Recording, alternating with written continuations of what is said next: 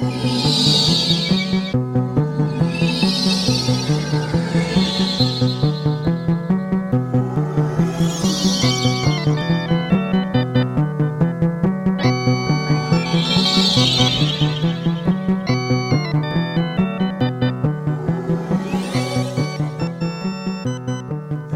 back to Who the Hell Is This For? This is our 2019 Year in Review episode, in which we are going to talk about some of the best, worst, and just kind of what we thought about 2019 movies as a whole. How are you guys doing today? Excellent. Doing good. 2019, a pretty good year for movies. There's a lot of really hard picks for these categories for sure. I don't get these takes that have been coming out that 2019 was one of the worst years for movies recently, because it's just like objectively false. I haven't seen that take at all, so I'm glad that I haven't. I feel like those are the people who are just hating on all the stuff that was really good this year. You know what I mean? Like, it seems this seems like a return to form. You know what I mean? Where there's been a couple of years in the past where you're just like, I don't know, especially the stuff that's like probably going to go to the Oscars is like all actually pretty good this year. You know what I mean? I think that makes a big difference. Well, I mean, some of the stuff that we'll talk about in our top three, and I don't want to like super dive into it now since I'm sure we're going to have a lot of discussion, but some of these movies are the best movies we've seen in a long time, like let alone their respective year. We saw some really, really cool things as far as making movies went this year. Absolutely. A lot of really prestigious both actors and directors did really prestigious things this year too. So like in a year where you get a Scorsese, a Tarantino, a Bong Joon-ho, now I think is in that conversation. You know what I mean? Now, yeah, absolutely. And a bunch of others that just like we got a Gerwig. You know what I mean? There's a bunch of stuff that happened this year. We got a Gerwig, people. Pretty awesome. Be on alert. Gerwig sounds like a brand new Pokemon that people aren't sure if they like or not. Like, we'll see how it evolves. Also, all this Greta Gerwig talk just cemented the movie that I'm recommending to you at the end of the pod. Okay, perfect. So before we get into things, I will break down what all of our categories are going to look like. First, we will have. Do we want to build up to top three or come out the gate with top three? I don't think you can start with top three. You got to start with something else. Okay. We will do... Okay, here we go. We'll just go in reverse order of the way it's on my list. So we're starting with... we'll end with top three most anticipated 2020. Okay. After we do all with these. New Year's resolutions? Oh, no. Okay. So all of that stuff is after... Ignore the bottom three. Yes. Okay. So starting with favorite score. The order. Favorite score of the year. Favorite performance. Your most who the hell is this for experience of the year. Your best movie / theater experience of the year. Your bottom three movies. Your top three scenes of the year. And your top three movies of the year. And then we'll talk about kind of moving into next year. Sounds like a plan. You are starting with what I thought was probably the hardest category. Not actually because I didn't have like any strong opinions, but because I had too many, which I think for score is unique for me. I don't know that I noticed score as much as sometimes you guys do, but I've been trying to be better about it. And I have like 6 that I was choosing from. So I'll try to pare it down. There were some really strong ones, but there was one that I felt like stood out. And we'll talk about that. Okay. So let's go ahead and get into our favorite score of the year. I'm also pulling up some of the listener responses we got. Oh, good deal. I'll start because mine was pretty much zero hesitation. I feel like anytime one of these movies comes out, I have to pick it, and it's Star Wars. Man, I didn't even think about that angle. I mean, John Williams speaks for himself. Also, shout out to my uncle, who's also named John Williams. So solid. But yeah, I mean, it was just good Star Wars music, and yeah, I can't ever get enough of it. So someone told me he has, I think it's in the 50s, but it's definitely over 40 nominations for Oscars across his entire career. Isn't that God. wild? That's That's so much music. absolutely insane. He's Yeah. written. That means, you know what I mean? That means that if he has not been nominated for every movie he's done, that he's scored over 40 movies. You know what I mean? Like, even that by itself is wild. I don't know how someone could be that creative. Like how you keep the sounds not totally similar. Yeah. Yeah. Well, I think that's something with John Williams. You see a lot of he has a lot of themes and motifs that are present in a lot of different things, but he weaves them in together, and so you have just a cohesive sound that sounds kind of similar to other franchises and properties, but it all is kind of its own thing. But it's all also notably John Williams, so it's just wild. You know who else I noticed that with is like Danny Elfman. Like, definitely has like very specific things that none of his music sounds the same, but there's definitely like pieces where you're like, oh, I can tell the same person who did Harry Potter is the same person who did Home Alone. You know what I mean? Like, you can hear similarities in some of the pops of that stuff. You know John Williams did Harry Potter though, right? Wait a minute. Are you sure? Yeah. Yeah. Really? Yeah. Yeah. Wait a minute. Well, I just made an ass of myself because that was the whole crux of my argument, but that's okay. It's okay. I'll also make an ass of myself in regards to Danny Elfman. I didn't know until this year that he was like the front man for Oingo Boingo. Oh, yeah. I didn't know that. Yep. And I listen. Weird Science made its way onto my top 100 songs of 2019. I Yeah, you managed guys are to not totally know right. that. John Williams did do Harry Potter. Oh, fuck. Oh, fuck. Okay. I think that's a good time to move on to the next one. Jeff, have you pared yours down? I think so. I'm going to say this. If I'm allowed to cheat, it's Watchmen. Oh fuck yeah! But I'm going to try to We're not stick allowed with- to cheat. I'm Otherwise, gonna I'd stick put with movies. Watchmen So everywhere. I think I'm going to go with Us. I thought that was a really good score. I love the weaving in of I Got Five on it. But they were able to use like that theme a couple of times. But that movie for me, it's kind of weird because it came out so long ago. It came out in like April or May, so it seems like years and years ago that Us came out. But I think that was one of my favorite scores. My other honorable mention, I'm just gonna keep it to one, is probably Parasite. That was another really, really good score. I think that's a good segue. I gave it to Parasite because I think that it's just such a perfect score. It's so well done, and it added tension, and it just really built on the whole environment that the movie presented to you. Yeah, I would definitely agree with that. For our audience, we had 2 listeners respond to us. Joe Aragon, J_Aragon23 of the Unlucky Ones, and Brendan from Debates on Tap, who is at BrendanDPT.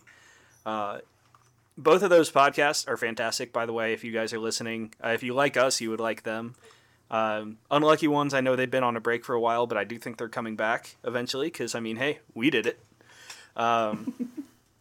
But Joe said, and I'm going to absolutely butcher this, and I'll kind of mention it a little later, because I hated the movie, but it was a solid score. But Hildur Guðnadóttir's score for Joker. Yeah, I'm Gotta be right. That's absolutely it. But the Joker score had some real high points, but at the same time, it didn't totally work. Had a very low. Yeah. See, I don't know if I can call that score or just licensed soundtrack, but either Right. way, it's still just, it got worked into the score, and that, oof. Big Yeah. oof. Yeah. The only other mentions I had were both Little Women and Marriage Story. Randy Newman actually composed a score for Marriage Story, and it's not like Randy Newman songs; it's like actually composed. Show people good. You got into a fight, They're and you both really punched good. a wall. I think the hardest thing is that with scores, I over emphasize like a good horror score or a good thriller Yes. score, like really do the tension, where some other movies like don't it helps, but it doesn't necessarily. You don't need it as much for some of the emotions. But both Little Women and Marriage Story were really good in that regard. They're more emotional movies that were still really good. So that kind of makes me think there are a few things that I just didn't get around to this year. A couple of those being Little Women, Cats, Uncut Gems. So a lot of movies that are going to have a lot of discussion that I just didn't get to. Yeah, same. And I will be touching on that later. It mostly happened because I just kept rewatching 80s horror and Once Upon a Time in Hollywood, which I've now watched 7 times. Hey, you got to stay true to the brand. Exactly. I am nothing if not consistent. And then, so we also have our response from Brendan, who had a tie between us and Rocketman. See, Rocketman's another one of those that I didn't see. Yeah, I would assume either. that it's Catherine good saw it. since it's Elton John. Mm-hmm. It's hard to not think that's going to be fantastic. I think that's a thing we should probably say now. There's categories here where I realize that it could change depending on some of the stuff that I didn't see. It's like I have not seen Uncut Gems yet. Have you guys seen that? No, and we actually touched on that real quick while you were Okay. off mic, that there are some things that we haven't seen, but just we're going to try and acknowledge that there is that possibility. All right, so I believe it is time to move on to our favorite performance. We'll keep this order going. We'll go Riley, Jeff, Tyler. So Riley, what was your favorite performance of the year? Mine is going to be Christian Bale in Ford versus Ferrari. Ooh. Okay. I thought he knocked it out of the park. He's kind of like this. His character has a really good arc through the movie of this like loose cannon race car driver who really only cares about himself and transitions into it's more about the team versus me. And he just did awesome. Is that one you saw with your dad? No, Caitlin and I went to that one. Oh, because I was going to say it just seems like the ultimate dad movie. Oh, it is for sure. I think it's I've been seeing some stuff that it's actually gotten a little bit of disrespect because people keep kind of viewing it as a dad movie. And so there are people who are just like, oh, I'm sure I'll like be able to watch that on video. And I actually really wish I would have been able to see it in theaters because it seemed like a movie that would have just like, you know, with the shots and the the sound is cars amazing. and the sound, you know what I mean? I feel like it'll be hard to recreate that at home. Yeah. That's why I'm trying to catch 1917 while it's still in theaters. Agreed. Yeah. Because that will not translate to a home viewing. It'll still be good. Well, I'm unless sure, you have but like an actual like good setup, but yeah, as three of us live in apartments. I don't know, man. Your college apartment had a pretty solid setup. Yeah, but that's because when you're not going to disrupt the people below you and above you, you can go all out. And you can just listen to the Predator score at max volume. Yeah. All right, Jeff, what was your favorite performance this year? Okay, so my pick is going to be Adam Driver in Marriage Story. Okay. I know a lot of people have seen like the clip of them fighting, which some people have said is overacting, but actually like within the like pace of the film, it actually works to like work up to that and do that. But it's even in like the quiet moments where you're like, okay, Adam Driver's probably like the actor of this generation. If you consider if you split Joaquin Phoenix and Adam Driver into different generations, then I think they're the Which best. I would, I think. Yeah. Okay. So then I would say Adam Driver is probably the best of his generation, in my opinion. Yeah, Adam Driver fucking rules. Like, that's really all there is to say about it. All right, so are we ready for mine? Or I did think you have so. some honorable I was mentions? going to drop in one honorable Let's hear mention 'em. for Saoirse Ronan in Little Women. Okay. Is like a dynamite performance, and it Not seemed, Bob Odenkirk? Huh? Not Bob Odenkirk? He was fine. He was honestly really distracting. I heard it was remarkably jarring. It wasn't his fault. It's just that I just don't know that that's like a role for him. He's also, just Laura Bob Dern. Odenkirk. Laura Dern wouldn't marry Bob Odenkirk. I think that's another like unbelievable thing as well. Wait, Laura Dern's in Little Women? Yeah, she's the mom. Oh, shit. Yeah, I gotta see this movie. It's good, man. It's really good. All right, what was your favorite performance, Ty? All right, so I'm gonna get my honorable mentions out of the way now. Willem Dafoe and Robert Pattinson. It's Same for me. hard not to have them in the conversation. Leo in Once Upon a Time in Hollywood, because there is so much that is done that I think that performance is getting overlooked because it's so natural and it just seems like a guy, but you have to sit and think and realize that this is not a guy. This is Leo doing a performance. Like, this is Leo pretending to be this guy who he's given there's so much depth to Rick Dalton's character, like with the stutter that comes and goes throughout the movie. There's so much there. But I'll also say, for an actor to play a normal guy, you know what I mean? Like, that's acting for them. Like, they aren't. Yeah. Well, They're not pulling from regular Joe. You're an actor that is touted as, an elite talent in your field, and you're playing a guy who is very much not that. And he's just like a kind of just cheesy cowboy actor, who was good once and really isn't there. And then when he turns it on, he really turns it on. But neither of those, in my opinion, were the best or most impressive performance of the year, even though they were all lights out.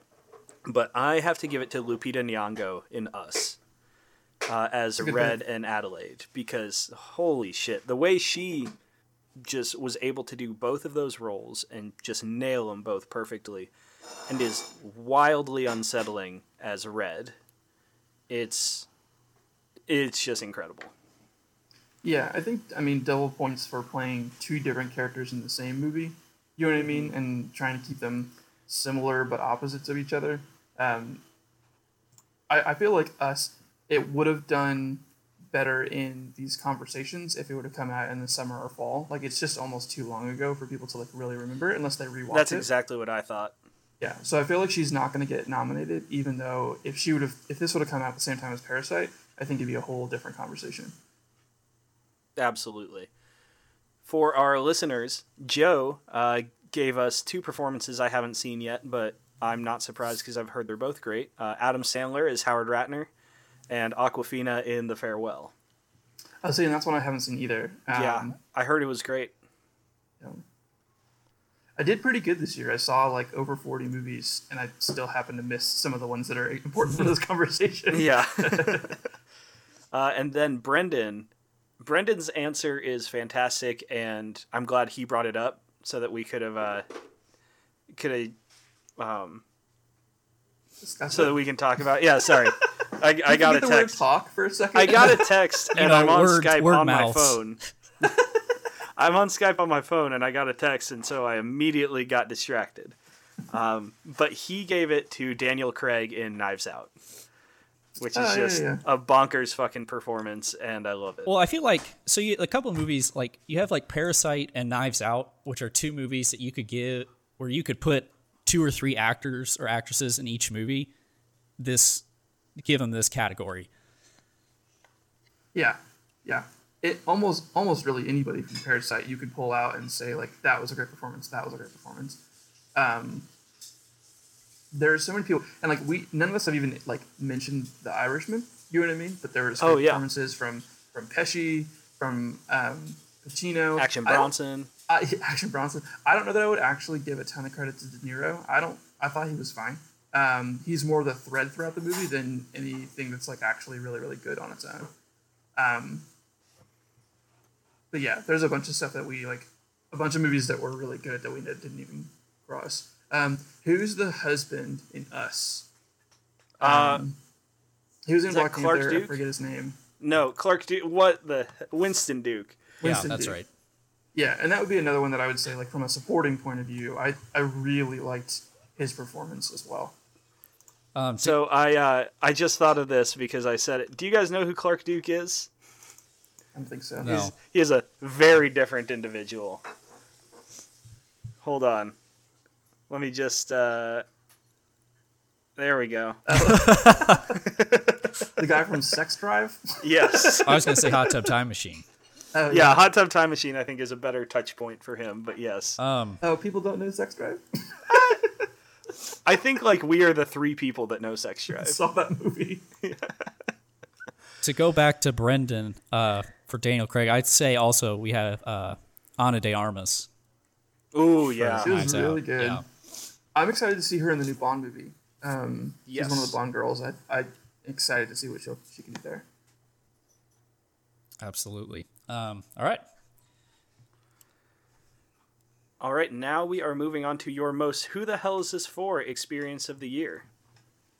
Okay. This was weird because, well, I guess I didn't put any of my bottom movies here just because it didn't seem to fit the category. I put The Lighthouse here because it was the movie that most made me be like, what the fuck's going on? Because it was so weird. I mean, it's really, really good, but it is a bizarre movie. Oh, absolutely. I think we'd be remiss if we didn't mention that it's just that fucking weird. Yeah. Yes, it is very weird. Mine was. Did you guys ever actually go back and see Serenity? I haven't No, I yet, but I've didn't. heard enough people talk about it that It's on Amazon, and everyone needs to watch it. It is wild, and at parts really well done, and at other parts you're like, what the fuck is going on? And they're all like right next to each other. Like those moments are all right next to each other. It's got a couple people that are just like really going for it, like like acting class going for it. McConaughey is really emotional in the movie, and I don't think the movie necessarily like earns those moments. And so you're kind of like, I'm not really sure what you're doing there, Matthew, but based on the plot, he should be acting the way he is. It just didn't really work that way. And then Anne Hathaway is an insane, like, femme fatale, just crazy person. So yeah, everybody needs to watch it. I don't even know how to summarize the plot of that movie without giving it away. There's no way to summarize the plot without ruining it. Yeah, Matthew McConaughey gets hired by his ex-wife, Anne Hathaway, to kill her new husband, like out on the boat. And there's like a bunch of fishing metaphors. It's just wild. Everybody needs to see that one.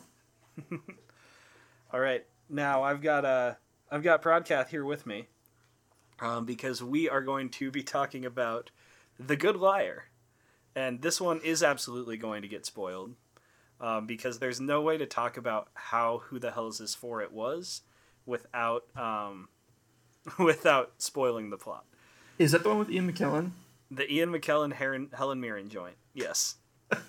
Okay.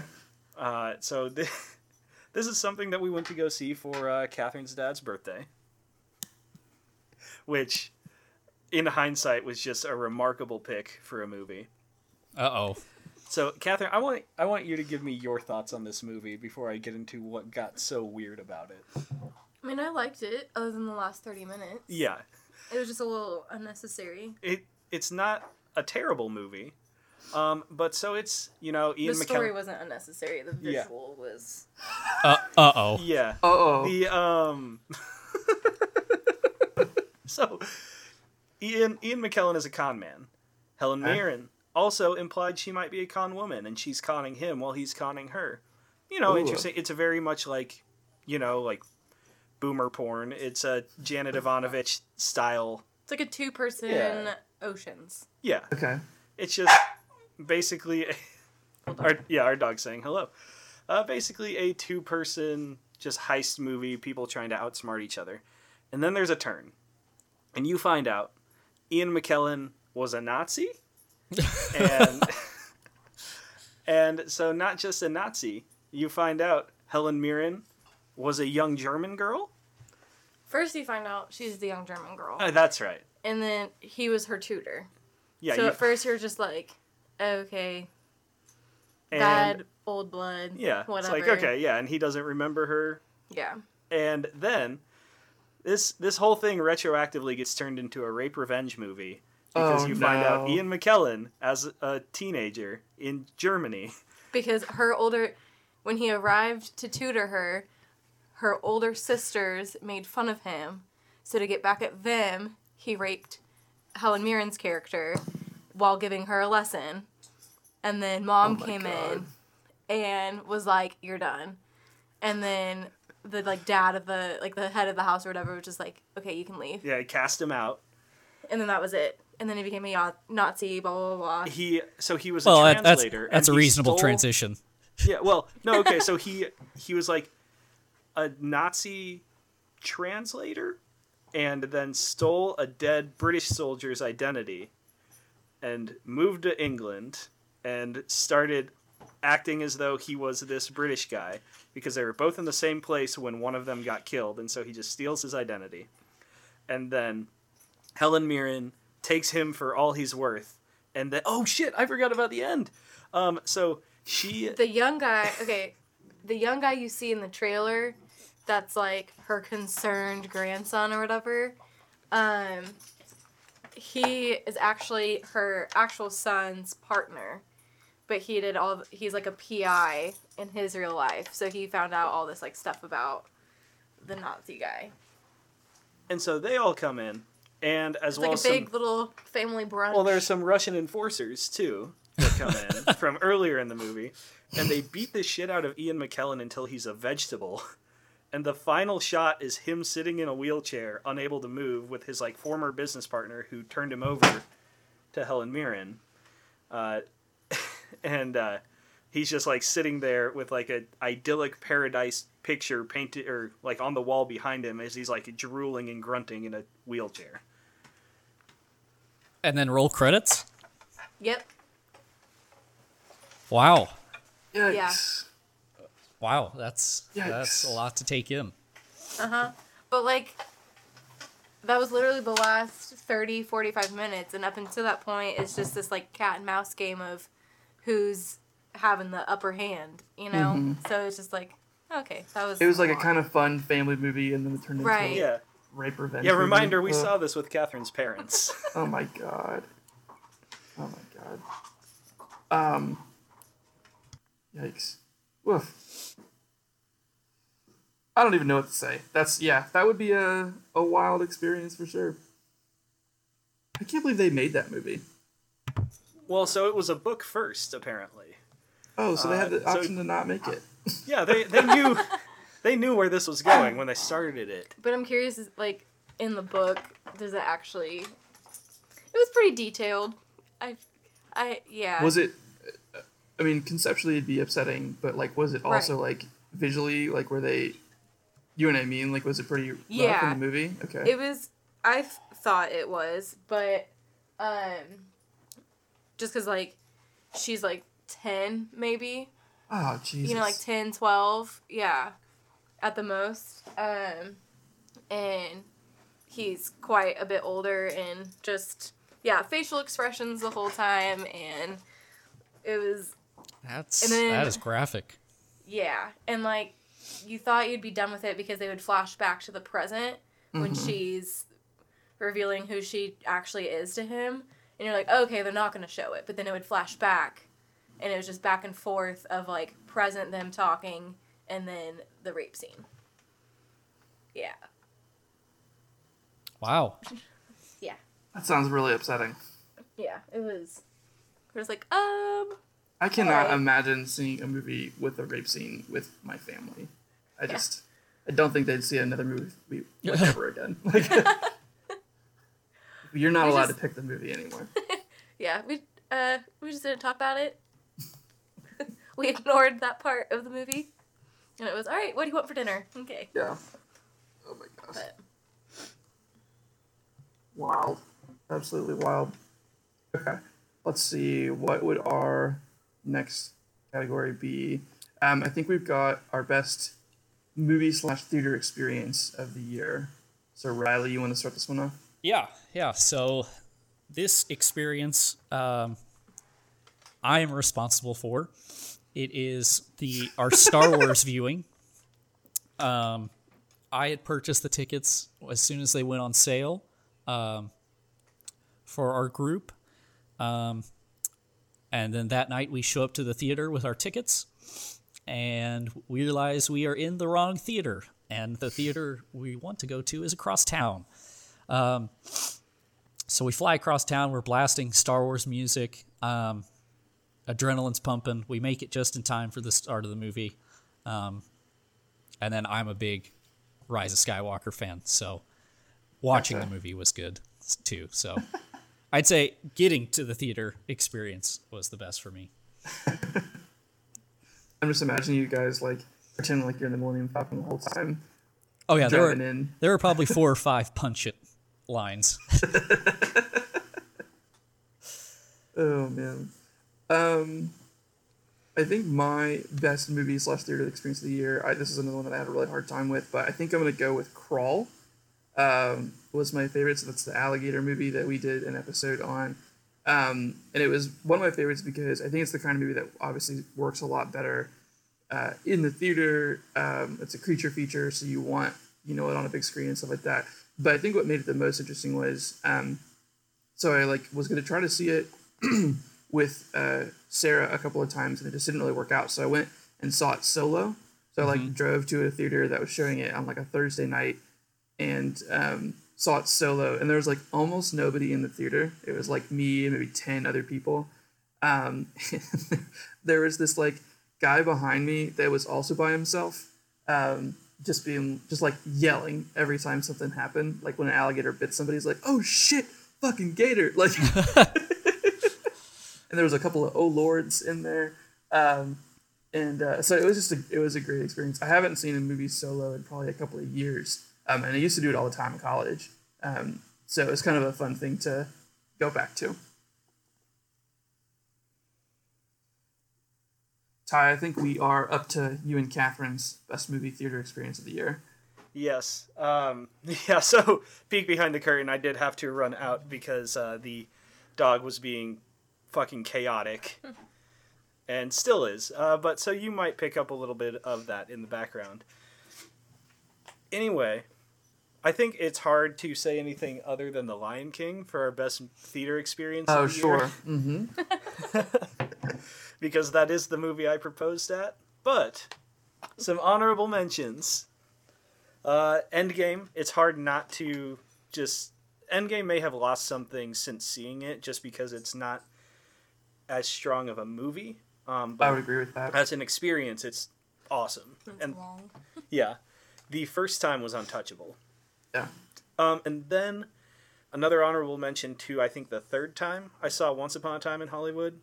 It was just at 10 a.m. at Blue Springs 8. I was just alone and just having a Bloody Mary, and it was fantastic. I had a Bloody Mary and popcorn, and I just really just lounged in it, just in this movie. Gotcha. For our listeners, we also didn't mention that for our most Who the Hell Is This For experience for both Joe and Brendan, it was Rise of Skywalker. And that's not too much of a surprise. Brendan said 100% Endgame for his best theater experience because the whole final battle was one emotional payoff after another. And Joe said Hustlers because it was just super fun, Waves because he sobbed, and Parasite because it's Parasite. Gotcha. Waves is another one I really want to see. I heard that's it's really emotional. It's basically like if you took a Frank Ocean soundtrack and then just made a movie afterwards. Oh God. And it's got a ton of Frank Ocean in the soundtrack. I didn't realize that. Yeah, I really want. It's not new stuff. I don't think it's stuff you haven't heard before. No. But it's pretty Frank Ocean heavy. All right. So I think it is time now for our bottom 3 of the year. Oof, we're gonna lose some friends on this, I think. Yeah, I think so. Riley, I think you're gonna start us off. Okay. I'll start it off with Pet Sematary. Oh. Extremely disappointing. Number 2, Dark Phoenix. Yeah. I'm glad this group of X-Men is over and we'll get a reboot eventually. I still say Ty Sheridan could have been a good Cyclops. Well, Tyler, you don't like Cyclops, though, right? I love Cyclops. Yeah, no, he's the one person that loves Cyclops. I am the only Cyclops fan in existence. I'd turn that around. I thought it was... Okay. Yes, I'm the one defending Cyclops. Gotcha. Okay, and then I left off the movie I think you guys are putting on there, but I put Murder Mystery. Okay. with Adam Sandler and Jennifer Aniston. Oh, okay. Not that I don't like it, I just didn't see that many bad movies. It was just one of my lowest scored ones. Yeah. Letterboxd actually really helped me this year. Right. Like, actually put stuff in perspective. Yeah, it's going to be interesting to see my spread of things for scores and how they're all going to be right around that 3.5 range. I think that's a lot of people turns know. into 7. Like, 3 to 3.5 is... I watched the whole movie. You know what I mean? Yeah. And it was fine. You know what I mean? So, it sometimes seems like rude giving a movie that was fine, like 2 stars. You know what I mean? Like, everything deserves at least 2.5 or 3, which is probably not the right way to do it. But so I did put Joker on my bottom 3. I think I have since softened a little bit on some of the Joker things. I've seen some scenes over, seen some clips over. I don't think it works for me as a movie overall, but there are really good elements. I still think it's got good cinematography. I still think Joaquin's really good, but it is in my bottom 3. I, like Riley, don't know that I actually saw that many movies this year that I didn't like. I only had 4 movies that were 2 stars or less, so I didn't have a ton to pick from. My other ones were Serenity. Even though it's wild and was really fun to talk about, it's still just a batshit movie that's not all that good. Yeah, being crazy doesn't necessarily make it a good movie. Right. It's still a movie everybody should see, but it's not good. And then my last one I saw really recently, and I was really disappointed in because I liked this first one so much, but I didn't love the second Jumanji, Jumanji Level Up. The first 30 minutes, I think I said this on the last podcast, but the first 30 minutes are everything that was great about the first one. And then I thought it kind of got in a rut and made the same jokes like over and over and over. And so it just didn't really work. And there were a couple of moments where you're like, what the fuck is going on? Like, you feel like they got to the end of the movie when they were storyboarding it and being like, I don't know, what if this dumb shit happens? And they're like, sure, put it in. Like, so... That's a bummer, because Catherine and I, we ended up really loving the first one. The first one I think is really good, like, genuinely really, really good. And it's not, I don't know. The second one is fine, but I felt myself getting pretty bored about halfway through all the way to the end. Riley, I think you liked it a lot. I actually enjoyed it, yeah. I can agree that some of the points at the end of that one are very, like, that's an interesting choice. Yeah. Mainly the Danny Glover character arc. Yes, that's exactly what I'm talking about. Well, now I just feel like we need to see it just so I can be clued into the conversation. But other than that, I really liked it. I would say it'd be a perfect, like, rental. Yeah. You know what I mean? Okay. Like, I wouldn't, you don't need to sit in theaters, That's how we but watched it's the a first good one. rental. Yeah, like a Sunday afternoon, you got nothing going on. Just pop it on. Yeah. All right. My bottom 3. I'm going to go 3-1 here. Number 3 is Pet Sematary, because I was hugely anticipating that one, and it was such a letdown. Such an absolute letdown. Number 2, Joker, obviously, because it's just... Joker stinks, big time. And number 1 is a movie that hasn't gotten mentioned yet today, but that's going to be Hellboy. I was saying I didn't see Hellboy, but I heard it was man. bad. Hellboy stunk. And I wanted it to be good. Like, I really, really wanted it to be good because David Harbour was great in the role, and he was clearly having a lot of fun with it. And then everything around him, they just, like, they torpedoed the entire rest of that movie. It was so bad. Yeah. And, like, I rented it thinking, like, maybe I'm going to give it a shot. Maybe this will be one of those that I like that everyone else hates, and I defend it till the end of time. This was not the case. Catherine, what were your bottom 3 movies of the year? Did you already say 3? What? Did you already say all 3? Yes, I did. The Goldfinch. It was a book to movie. The book was very long, but overall was good. But it was one of those books where, like, there's some stuff you're like, why are we going through this right now? Flip, flip. And then the movie kept that in there. Like, it was the most true book to movie I've ever seen, so I will give it that. But it also hindered it because there's a lot of fluff that did not need to be in there. It's funny you say that because I've heard it referred to as the book being just unfilmable, and there would be no way that they would ever have made a movie out of it. And they did anyway. Yep, and it's exactly what the book is. Yeah. See, I tried that to. one, and then Isn't It Romantic?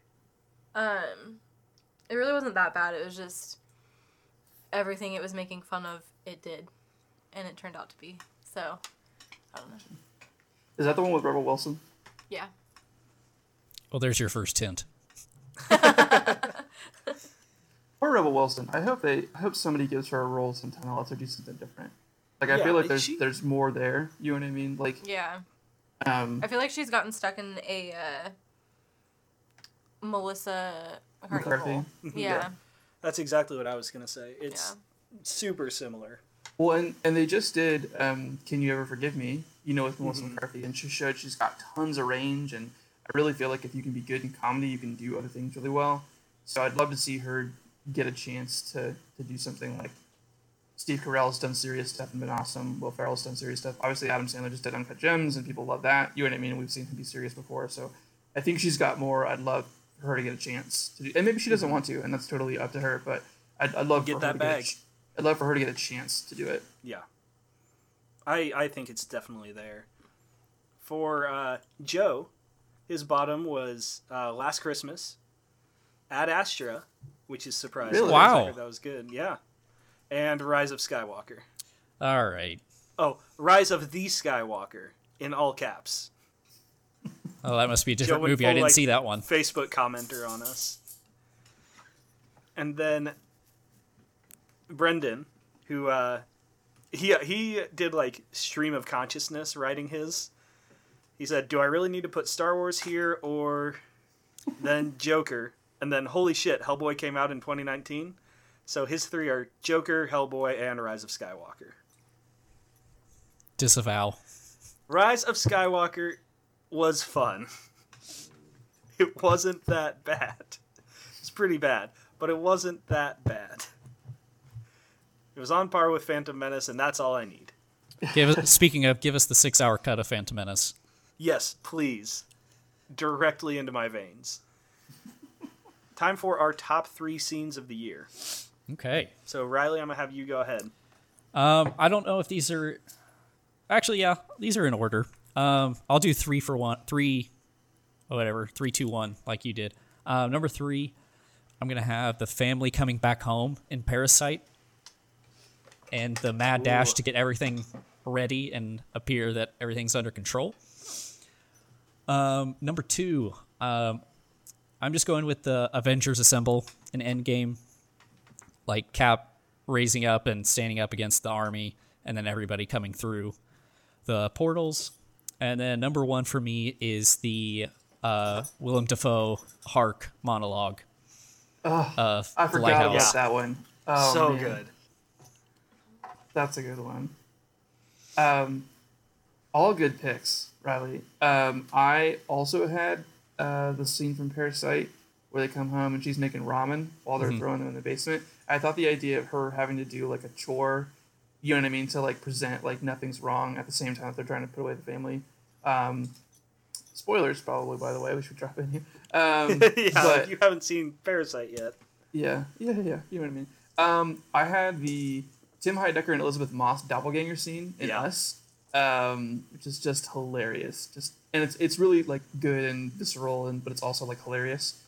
And then I'm really stuck on the last ones, so I'm gonna just say I'm not gonna put it in, but I agree with your Avengers scene, with like a caveat of also including the Thor's hammer thing with Captain America. But I think my final one is actually gonna be the May Queen dance from Midsommar. Yeah. I guess it's coupled with the crazy stuff that's also happening in the barn, but mostly just the May Queen dance part. It's incredibly, like, by that part of the movie, you're almost like delirious yourself, with everything that's been going on. Hold on, because that's still one I want to see, so Yeah. Okay. careful. Okay, so I won't say any more. Only honorable mention is Marriage Story with the fight, and then also Adam Driver accidentally cuts himself, and it is fucking hilarious. It's so funny in context to what's going on. I know, Tyler, you're not going to see Marriage Story. Riley, I actually still think you would. I'll see it eventually. I'm sure I will. It's just like I don't watch movies to be sad, man. I think you'll get through it. I think you'll be okay. It's called escapism for a reason. It's too good to ignore. It's too good to ignore. Just like, okay, yeah, our those are my world's scenes. on fire, and I want to watch Adam Driver be sad. I just want to watch someone cook, man. I just want to watch someone like Yeah. really give it their all. That's fair. Oh, I thought you were saying literally you just want to watch I someone wanna cook. watch someone- that is escapism for me. We do watch a lot of cooking Yes. shows. Oh, man. Okay, so my top 3 scenes of the year. I had 3 different ones fighting for the number 3 spot. And the stuff you guys said kind of helped me bump a couple out. Because the portal scene from Endgame was in consideration. Hark was solidly in my number 2 spot, but I'm going to talk about some other things here now because Riley also mentioned the Hark monologue. So number 3 for me is the Spawn Ranch scene in Once Upon a Time in Hollywood. Because that little segment shows us what Tarantino could do if he finally made a horror movie. That's such a fucking masterclass in tension. It's so well done, and it's awesome. Sorry, the dog is doing her thing again. The second scene I want to talk about is the first big fight in John Wick 3. That culminates in the knives and the axes, because you have... So there's a lot of references to, like, Shaw Brothers martial arts films in there, like when the dudes all bust in with the axes. Like, I giggled in the theater because it's such a perfect homage to those movies that John Wick has pulled so much inspiration from, with its style of martial arts and the way it does action. And then... So since Riley is going to see Midsommar, it's kind of hard for me to talk about that, but my top scene is when, after the plowing, when Christian busts out of the barn and sees everything that's happening around the camp and finds the end product of things that had been done. Riley, you gotta watch it soon so we Okay. can all talk about Alright. it. It's in the library. I'll have it watched by next pod. There we go. All right. We And did, so... we did the final our, piece. No, we're doing the Listener. scenes from... Oh, sure. Sorry, the dog has really thrown me off today. Our listener responses. Joe said the Usher scene in Hustlers, which was fantastic. When Usher comes in and it's all slow-mo and they're just like throwing cash to Love in This Club. It's fucking awesome if you haven't seen it. I haven't seen Hustlers yet, but I really Hustlers want to. is great. I liked Hustlers. Joe said Parasite, all of it? Maybe the end? He just threw it all. It's all one long scene. And then I haven't seen it. I know you guys haven't seen it. So I'm not going to look into what this means. But he says Uncut Gems, the parlay bet, which is the end. And that's all I know. Okay. So I got to see Uncut Gems. And then Brendan gave us the first home invasion scene in Us when we first get introduced to the family, which is awesome. Cap wielding the hammer in Endgame. Solid. And the Hound fight scene in John Wick 3, the Halle Berry fight scene. Which all solid scenes. I gotta make a confession. Did you not watch John Wick 3? I didn't finish it. Oh. I've seen half of it, and I'll be really honest, I got bored. That's fair. If, like, you're either in or you're out on what John Wick is bringing to the table. Well, I love the world building. I love the scenes in John Wick, and to be totally honest, I thought it was the wrong choice to put Halle Berry in it. Like, I thought they should have gone with somebody else. I'm not interested in what Halle Berry brings to the table anymore. Like, I don't know if I've ever. What's the best movie Halle Berry has ever been in? Catwoman. Catwoman, yes. What's the serious best movie that Halle Berry's ever been in? Swordfish. She Yeah, won an Oscar even- for something, didn't she? Catwoman. I don't know. I didn't see whatever it was. Monsters Ball? Was she in Monsters Ball? Monster Squad? not Monster, but Monsters Ball maybe. What is Halle Berry? Oscar? Yeah. 2002 for Monsters Ball. Well, there you go. Monster Squad, yes. Suicide Squad. Wolfman's got nards. Oh man, I don't know. I think she's fine, but I would have picked somebody else for that. Anyways, All right, let's do it. Our top 3 of the year. Okay. It is time. Number 3. Number 3, Ford versus Ferrari. Okay. I'm a racing guy, so obviously that's got to get in there. Riley, when are they going to make a MotoGP movie?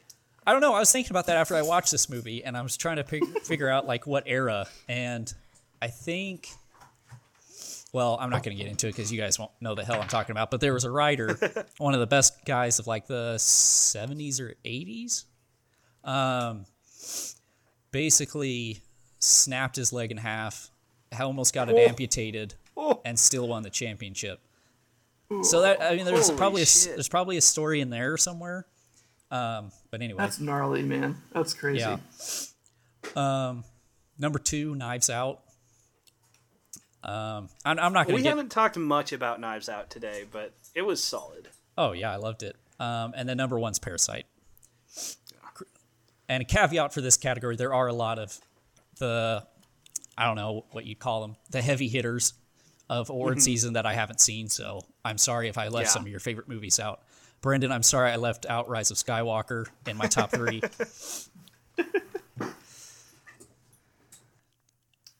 Okay. We had very similar ones, Riley. I'm going to say my top 3. I'm not going to say much about them, but I want to give a couple honorable mentions as well. So number 3 for me is Knives Out. Number 2 for me is Midsommar. Number 1 is Parasite. I really struggled with where to put 3 of them. So Ready or Not, which I haven't talked about at all, but was really, really fun. Like, it was really, really fun. That's where it's like the hide and seek game. And it's the Samara Weaving running around in like a wedding dress. Did you guys ever see that one? So that's one that kind of plays into my New Year's resolution, but I did not see that one, and I really need to. Tyler, That's in the library. I think we might have the you same guys want to see it. resolution. Oh, do we? I think we might. So that gets an honorable mention. Marriage Story, which I've talked about a lot, and Little Women. Like, I struggled. All 3 of those were in contention for the 3rd spot with Knives Out. So if you have not seen any of those, definitely give them all a watch. Yeah, I know Catherine and I really want to see Little Women here soon. You guys are going to love it. I know, Catherine, you're going to love it. Tyler, I'm like pretty confident that you're going to love it. Yeah. Have you seen the original movie? I think I've seen parts of it. I don't think I saw the whole thing, but I've read the book. And so, Just for how it compares to the first movie. Yeah. So I guess there's I don't know if there's 2 books. I think the book got released in 2 parts. There's like when they're young and then when they're older. And so I don't think this is spoiling, but like in the first movie, I think it's pretty linear. Like they show all of the young and then all of the old. And in the new one, they time jump quite a bit, which is really interesting. As we've seen, nonlinear storytelling has been tough to do this year, so that'll be interesting. All right, my top 3. Number 3 spot was hard for me to pick between The Lighthouse, Midsommar, and Knives Out. I think, and it's probably recency bias, I'm probably going to have to go with The Lighthouse in my number 3 spot. Parasite at number 2. I'm going to be doing a lot of cutting to try and get these dog barks out of here. And then at number 1, it is not a surprise to anybody, Once Upon a Time in Hollywood. I'm shocked. I've seen that movie 7 times now. I saw it 4 times in theaters. I got it for Christmas and have watched it 3 times. It's untouchable for me. It's Tarantino's best picture. It's him at his absolute best.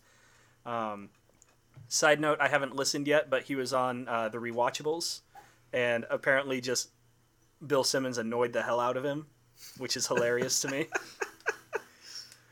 Oh man. Including Bill Simmons saying he should write a role for Rosario Dawson, who, if you're not familiar, was in Death Proof.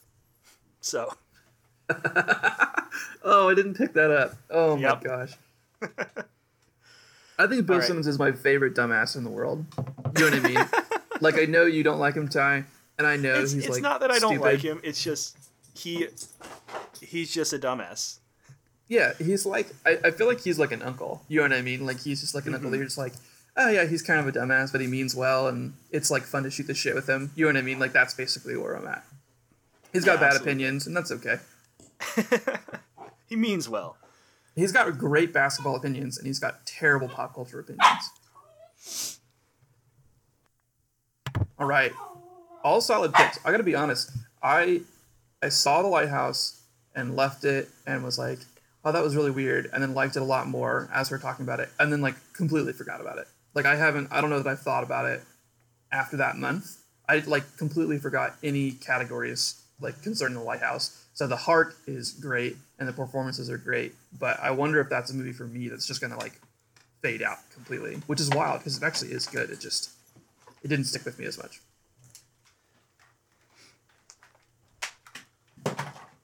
All right, I think we are ready to get into some of our next Well, do we have- categories. Well, we've got Catherine's Oh, top three. Catherine so and sorry, probably Catherine. listener.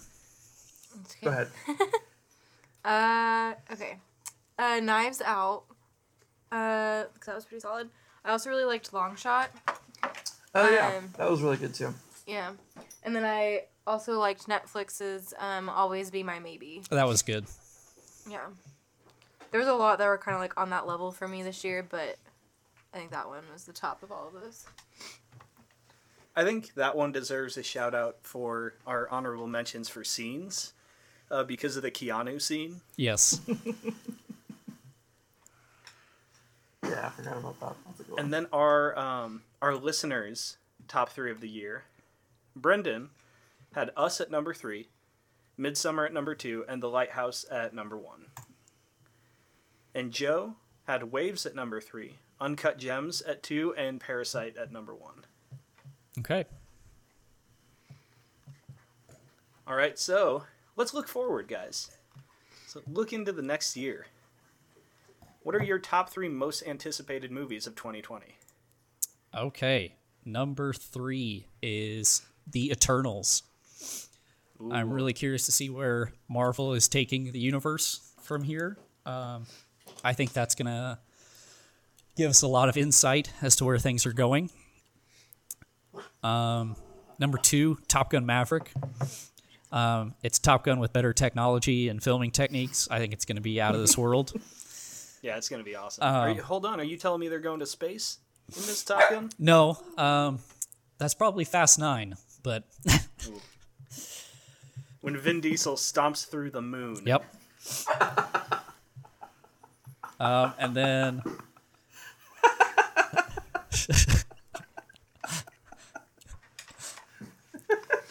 Oh man, they're gonna do that. That's gonna be amazing. oh yeah, no, they're definitely going to space for sure.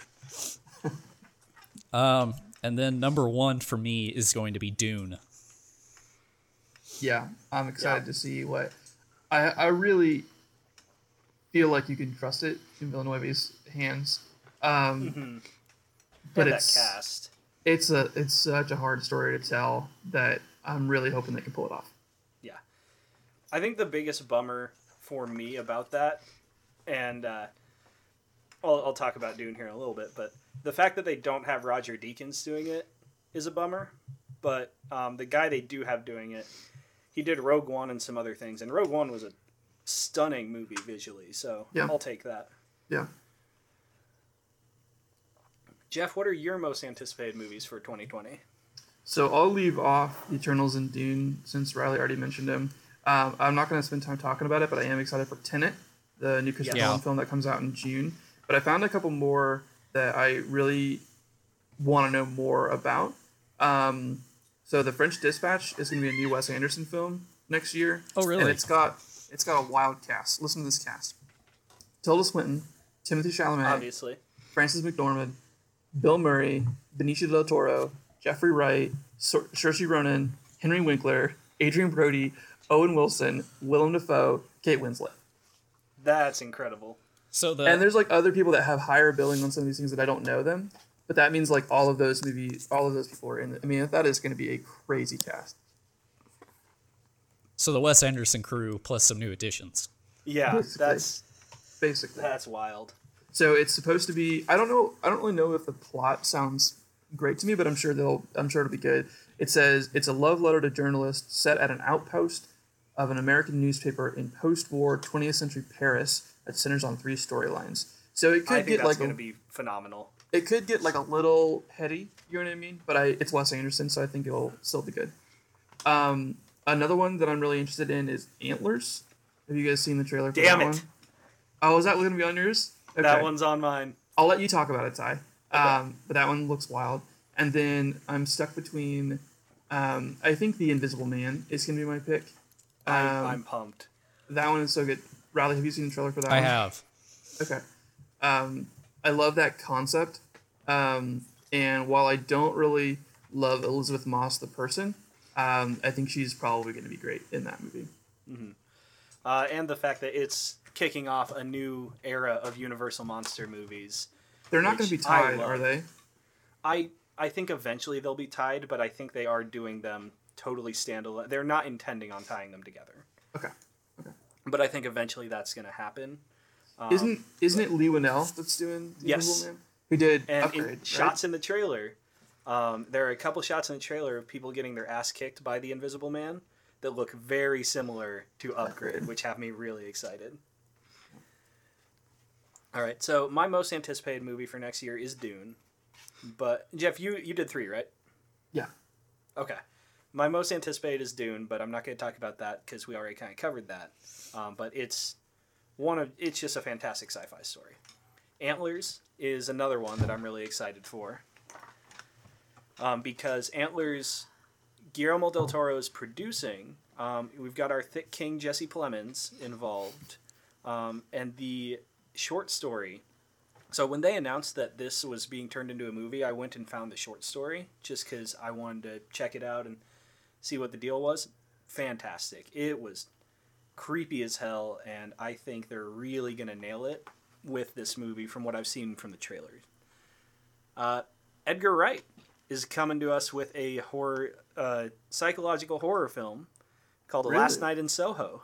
I believe it's starring Maisie Williams. So we're going to see, but I think that's going to be absolutely incredible. Like, the early marketing stuff is all very neon.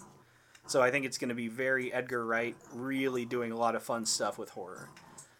Gotcha. And then, in October, I don't know if you guys know this, there's a little movie coming out called Halloween Kills. Not sure if you guys are aware of that. It could be terrible, because did we need a sequel? Probably not. Are we getting one, and am I going to see it opening night? I am. Absolutely. You're goddamn right. You're goddamn right I am. Jesus Christ. Am I going to buy the vinyl of the soundtrack? Absolutely. So I'm excited for this. It's hard not to be excited about this one. Honorable mention, or maybe dishonorable mention, just because I still don't believe that New Mutants is ever actually coming out. So it's set to release on my birthday, but I don't think that's happening. I just refuse to believe New Mutants is ever going to come out. Yeah. So, Catherine. Oh, sorry. What? No, chaos I was going happening to say, I thought the new trailer was really awesome, which makes me It looks believe they're really going to good. drop it, but it'll be... We'll see what happens. That's the thing. It looks good, but I still just... I can't, at this point, ever expect it to happen. It's like Dr. Dre's Detox, and then when it finally Yeah. comes out 40 years later, you're like, yeah, I don't know if this is actually what I want or not. All right, now, Catherine, what are your most anticipated movies for 2020? You guys have said some, but Doolittle. I'm curious to see how that goes. And then what I will be seeing on Tyler's birthday will be Peter Rabbit 2.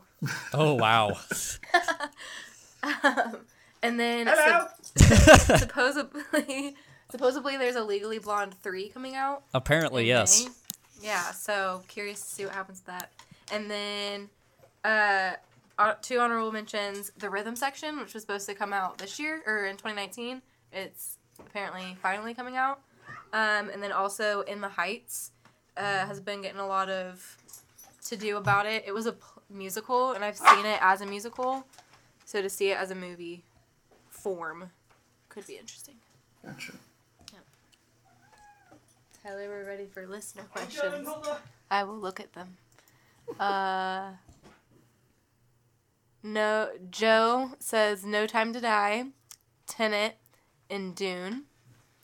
And then whoever this person is, Brendan, says Wonder Woman 1984, Tenet, and Dune. I do think Wonder Woman looks really good. Something that I think DC actually does a really good job of is I think their trailers are always solid. And so I thought the Wonder Woman 1984 trailer was like really good, had a good vibe to it. We'll see if the movie can fully translate it. But I actually really did like the original Wonder Woman. I really dug that movie.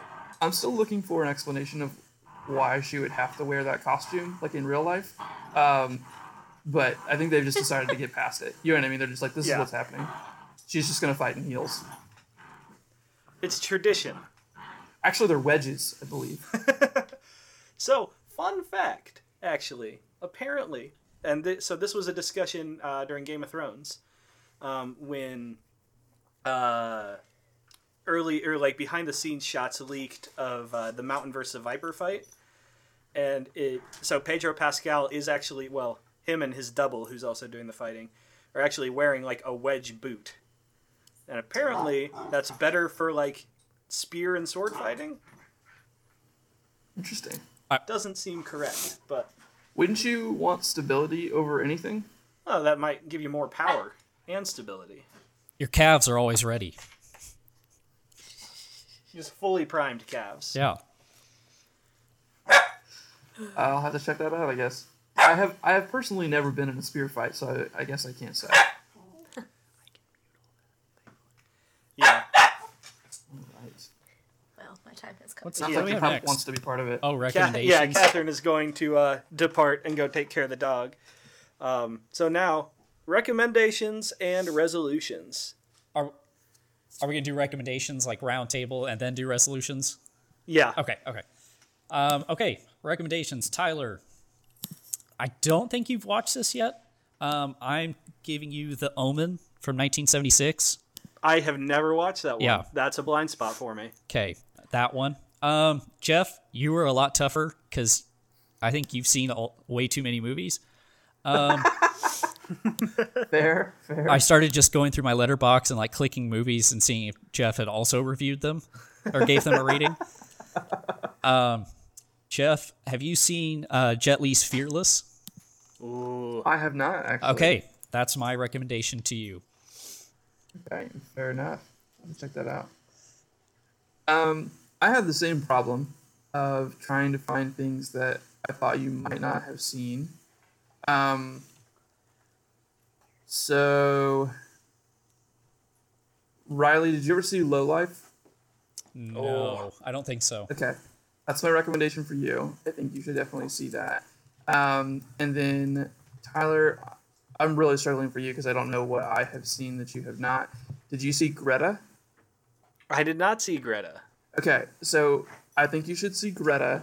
I'm going to give a caveat that there are parts of it that are like could be way better. I don't think the script is very good, but like once it actually decides to like get into the creepy pieces, it's really good. So I think you would like that. Also, did you see First Reformed? I did not see First Reformed. Okay, you both need to really see First Okay. Reformed. It's It's Low Life. understated and then gets wild. What year did Low Life come out in? 2018. That's one I saw at Panic Fest 2 years ago. Low Life or Letterboxd says 2017, but I don't think it really matters. It's find it. on. It should be on. Oh, there it Hulu. is. Okay, it's one word. Yeah, it should be on Hulu. Okay. All right. Yeah, both good. Also, you should both see Little Women as well. Yes. All right. So, Jeff, speaking of Little Women, Greta Gerwig has shown up all over the map.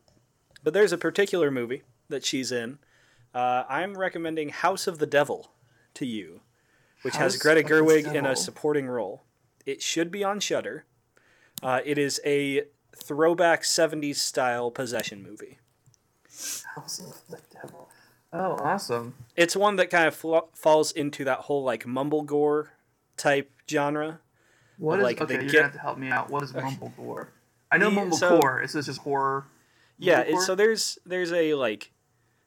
there's a contingent of directors, like Ty West is one of them, Adam Wingard, Simon Barrett, all those guys, like The Guest, You're Next, The Innkeepers, all those movies, like they all kind of have, they use a lot of the same cast members, they show up in each other's movies, but House of the Devil is, I believe that's a Ty West one.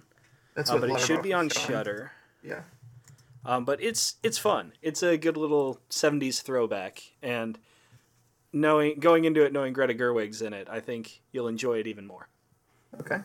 Now, Riley, All right. there's a movie that is near impossible to get.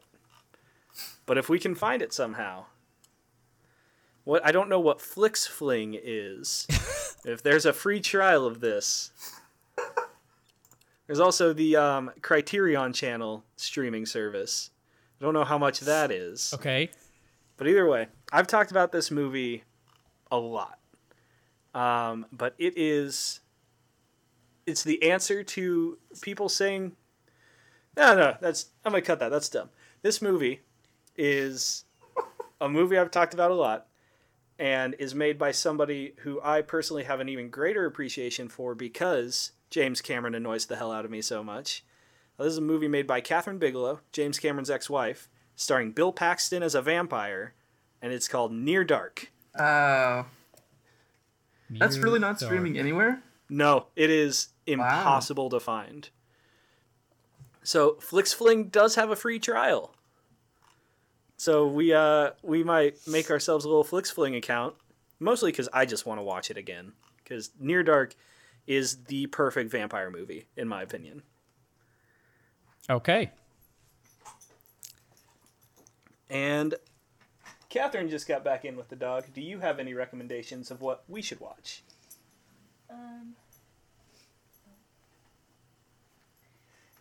Nothing. She's got nothing. She's very frazzled. Okay.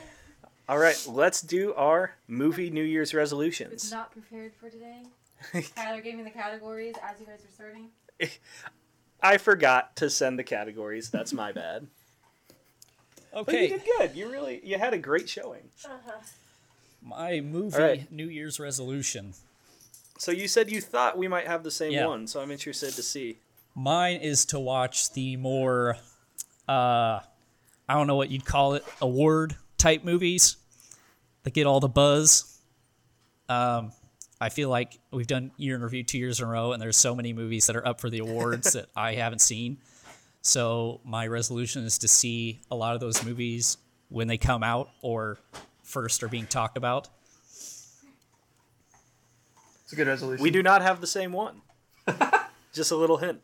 That was my Mine resolution. is almost the exact opposite. of That was my yours. resolution for 2019. So I tried to pay attention to what was getting Oscar buzz and see it. Seems like you met that. Yep. All right, Jeff, what is your 2020 movie resolution?